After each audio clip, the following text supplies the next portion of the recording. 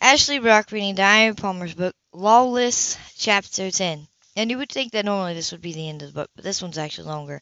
I think it has 18 chapters. Things were peaceful around the ranch after the cattlemen's ball because Judd and Christina Bell weren't speaking. The film crew broke late Tuesday, so that everyone could spend Thanksgiving at home. Even the famous model apparently had family somewhere back east because she went too. Christina Bell had expected Tippy to stick close to Judd during the holiday. Since she and Judd weren't speaking, Christina Bell assumed that she and Maudie would have the house to themselves. Judd did turn up on Thanksgiving morning, though, silent and preoccupied.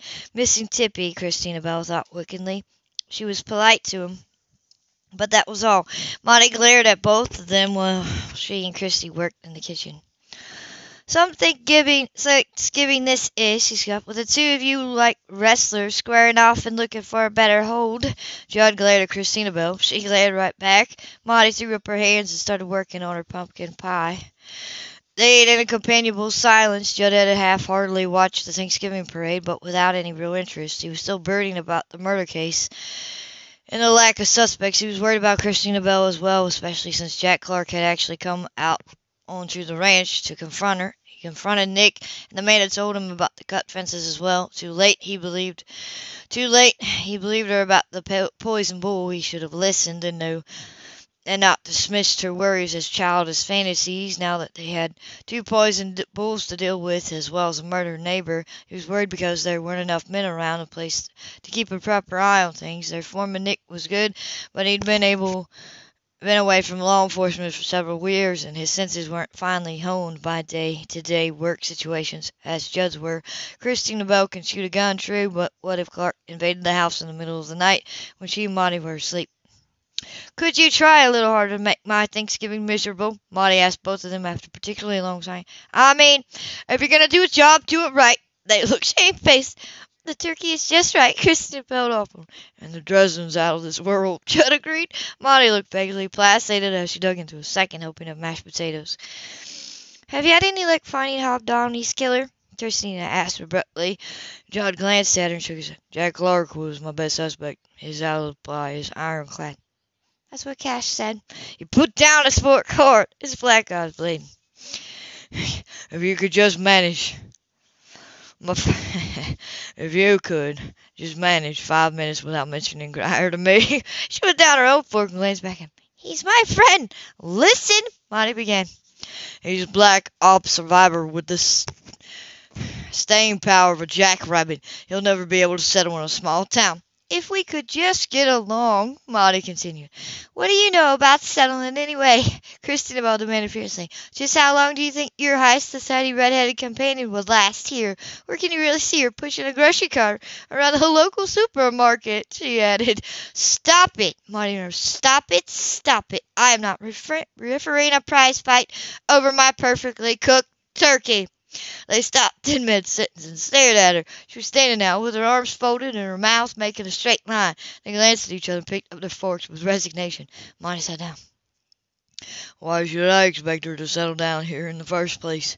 Judd muttered, half under his breath. Christina Bell chewed a small piece of turkey. "Because she's wearing that diamond and emerald ring you bought her on her engagement finger, and she says our business is now her business, too," she told John Turkey. "So when's the wedding?" She added sarcastically. Judd didn't say anything. Maudie was looking at him as if he'd grown horns. Christina Bell was still chewing. She didn't look up.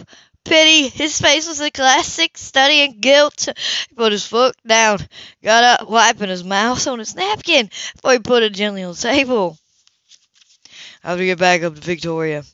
Happy Thanksgiving." His voice was as subdued as the regrettable look he sent over Christina's bowed head. She still didn't look up. Grimacing, he glanced at Maudie, who was still glaring, and walked out the door without dessert. It wasn't until the SUV was moving away that Christy sipped coffee and looked at Maudie.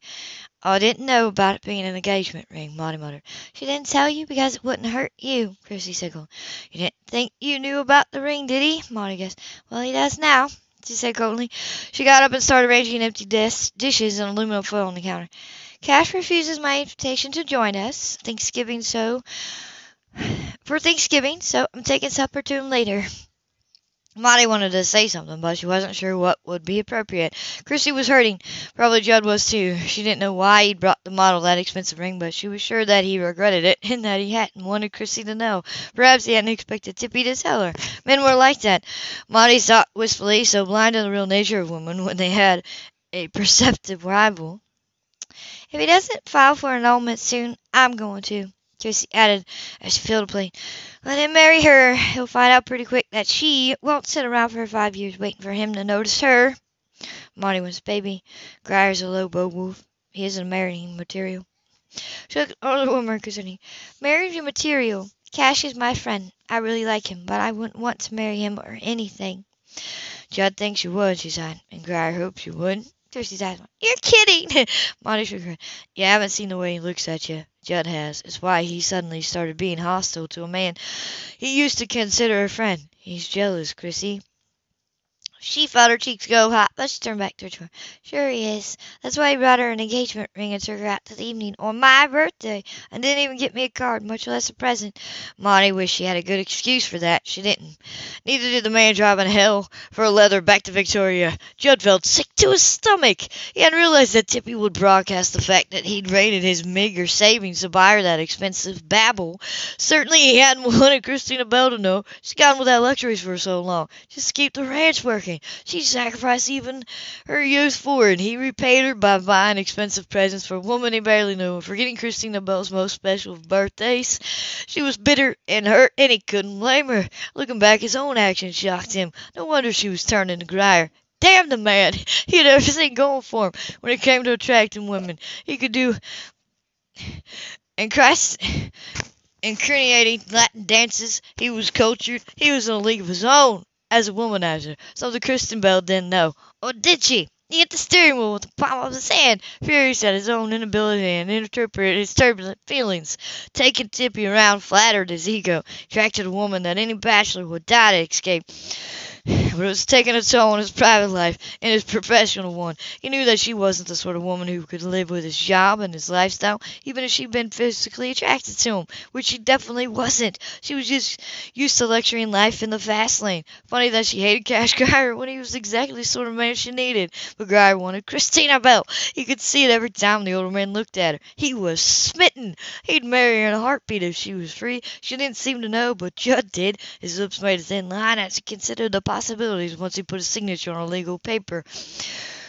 Her conscience wouldn't slow her down when she wasn't committed to their paper marriage. He could already picture Cash Grier down on his knees, brandishing a wedding ring. Well, Christina Bell could go whistle for her annulment. It wasn't going to happen. Not yet, at least. After the new year, they could reassess their positions. When tempers cold. Right now, he still had 2 murders to solve around the area and no viable suspects, but he knew the murder of the Victorian woman and the brutal death of Hob Downey were connected.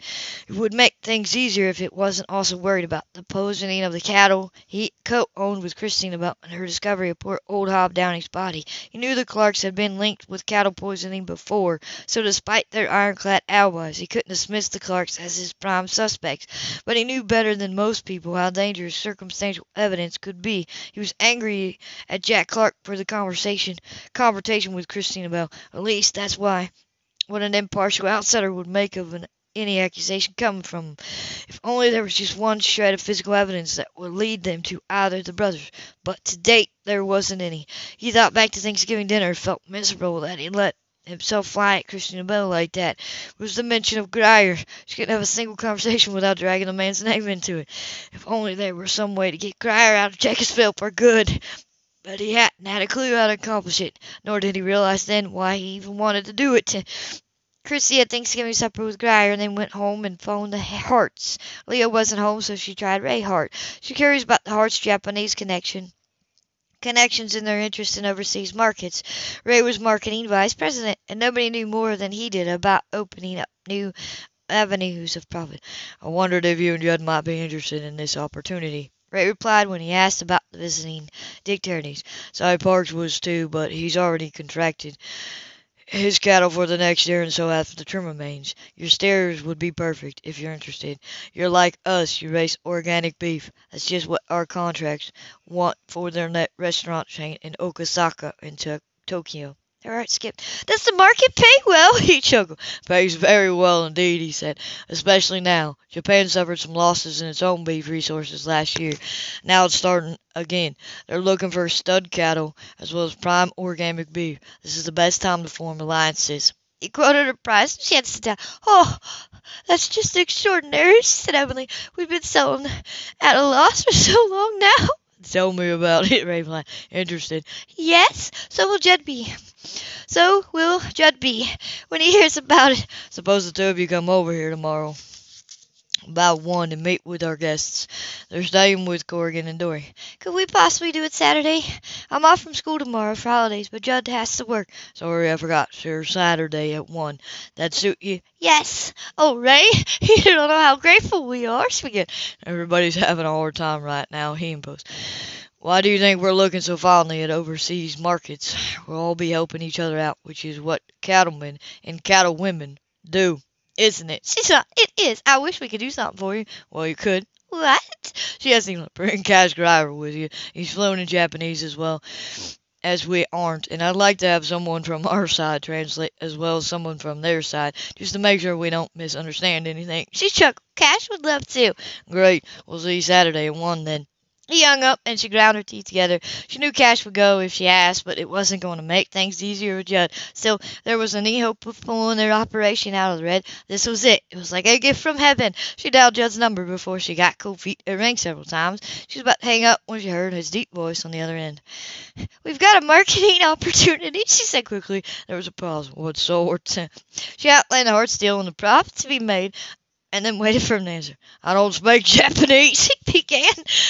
Neither do I, but they have translators, she added, mentally praying that she wouldn't have to mention Cash. It happened blow up in her face again. He made her up some. Grier speaks it fluently. We might take him along and let him translate, if you can talk him into it. He added with thought, then they vowed sarcasm. The Hearts already did, she pre-advocated. They want to make sure they understand all the details. Oh, he seemed to relax. There was another. About dinner, he said so. I didn't mean to jump down your throat like that. He never apologized. This was as close as he was ever likely to come. She smiled to herself. Me too, she said stiffly. Happy Thanksgiving. Yeah, there's nothing. Would you marry Grier? Her jump, excuse me. If you asked, she couldn't make her mind work. The question was clearly out of left field. Forget it, she said abruptly when she asked. It's none of my business. Once the element goes through, I'll see you about 12:30 Saturday. Okay, I'll be. He hung up. She glared at the phone and put it down. He was the most exasperating man she had ever known, but at least they were speaking again. Grier agreed readily to accompany him, but he went in his own vehicle. Judd drove Christina over to the sprawling Hart Ranch in his SUV. He was wearing his work clothes, to her surprise. I'm on a case, he told her. I'm on a case, he told her. I asked off just long enough to do this, but I have to go right back. Another murder, she asked. He shook. The same one. We think we may have a lead. There was a witness who saw a suspicious truck hanging around outside the woman's house. Did she live in town, in Victoria? Yuka said. She and her husband had a little ranch outside the city limits. We're trying to find out if the Clark brothers ever worked for them. I wouldn't be surprised if they were involved somehow, she said. He scowled intently. Don't mention this new development to anyone. Period. She wanted to tell Grier, but the look was intimidating. Okay, nobody else. Right? He turned his attention back to her. Things may be looking up after all. If we can make this deal, they certainly will, she replied. Imagine a price like that for exporting our beef to another country when we can't even get it way here. It's a mighty miracle, and we need one. She almost bit her lip. They're not agreeing with him. The ring he brought Tippy was eaten into the very marrow of her bones. The lack of operating capital was a real threat, and Judd had compromised the ranch with that sparkling gift. He had to know it without being told. Ray says these gentlemen are very nice and honorable businessmen, she added before he had time to wonder at her silence.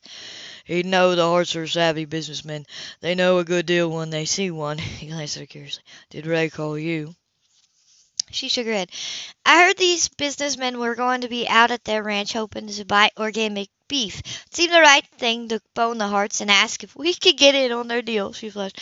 I didn't think about how pushy it sounded till just now. Sounds like competent business thinking. If I had a fewer murders to contend with, I might have thought of it myself. He changes up. Have you heard from Joel Harper about when the film crew's coming back? Yes, he said they'd be back December 4th, she replied tersely. His black eyes met hers where they went back to the Christmas will be here before we know it, he remarked, thinking about the pretty pearl necklace, stud earring, said he bought it for a combination late birthday and Christmas present. It was pure gold with pink pearls, her favorite. She was gonna love it. She stared out the window. So it will. She was wondering if the beautiful supermodel had plans for him that would include that holiday, but she couldn't afford to let him know her worries. He didn't want her. She wasn't throwing herself at him. Pulled up at the Hart Ranch office building and cut off the engine. She jumped down from her side just as Cash pulled up next to them in his pickup truck. He was in uniform, obviously working today. I hear him in demand as a translator. He teased Chris Eastergren back at him. You're just translating us a good deal, and I'll recommend you to anybody you like, he chuckled. Judd turned away from both of them, who went toward the office. The Japanese corporation executives were charming and highly intelligent. Both of them spoke English. All the nuances of idiom and Texas drawl were formidable opponents of real understanding. Cash spoke the language with fluency. That brought delighted smiles from the Japanese, even from the two translators. He seemed right at home, down to the custom of bowing instead of shaking hands, and knowing exactly how to phrase questions without offending. Mr. Kosher would like both of you to be his guests in Okasaka in January. Cash told Christina Mojet, if you agree, he'll assign one of his staff to help you with arrangements, meet you at the airport, and conduct you around Okasaka. When you see his facilities and meet his family and staff, you'll sign a formal agreement. Jessica, that's an expensive trip, Cash. He began. This is how do you say it? Treats, Mr. Kono told him with a smile. It is the way we do business. Judd was still scowling. I work in law enforcement. He began. Yes, you are Texas Ranger, the older gentleman said excitedly. We read about your Rangers and watch American movies of Texas. Just, yes, so I can't accept gifts.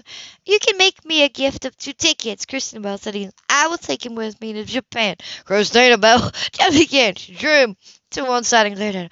We're still married for the moment, she said forcefully. What I own, you own. If I get 2 tickets, I can give one to anyone I like, which includes you. Even your boss can't complain if your wife gives you a present. All you have to do is ask for personal time off. So go with me. He hesitated. He glanced at Grier, who was watching with great interest. He assured him that Grier would be an even better travel companion for her, because he also spoke Japanese. His eyes began to burn. He looked down. All right, I don't like it, but I'll do it. It isn't if Mr. Corson is going to ask you to rub a bake for him or do personal favors for him either, she pointed out. This is ranch business, Judd, and if we don't go, there isn't going to be a ranch for much longer. He couldn't argue with that. He wanted to, but she was right. He hated the thought of giving up his uncle's legacy and her birthright, because he was too stubborn to admit she was right. Neither could he admit that his extravagance had hurt them even more. I'll go, he said, but, I'm going to tell my boss the circumstances first. She smiled thoughtfully. Can't imagine you being less than honest with anyone, she replied. His heavy brows drew together. I haven't been honest with you, he said slowly. Cheeks flushed. She averted her face, and all the old bitterness came back. Your private life isn't my concern anymore. Judd, let's just concentrate on the ranch. She turned and went back to the others before he could say another word. The weekend and the following week came and went, and in no time the film crew was back. Chrissy glared at Tippy more for all she was worth, and when she got home from school, especially when Judd showed up at the end of the first day of filming to drive Tippy to her hotel, it was the same old thing, all over again, just when Chrissy had hoped that she and Judd were finally starting over with a Japanese deal. Fat chance with the Georgia Firefly on the job. She was still wearing the damn ring, too. Chrissy threw herself into her studies, tried to ignore what was going on around her. She began to feel that the movie people were going to leave with them forever, and her nerves were wearing thin.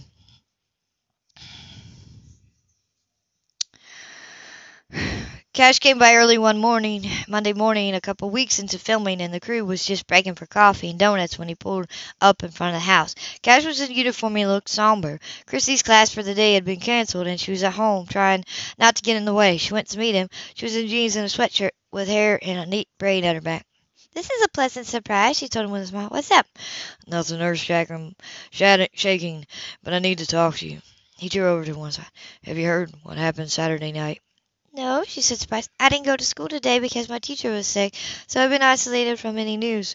It seems that Jack Clark made a pass at Jamie Brewster out of Shays Bar and Roadhouse, knocked her around, threatened her with a knife as well. I've got him in jail. Poor Janie, she said, shocked. But how lucky for her that he's locked up. Lucky for me, too. She sits there with more. Who arrested him?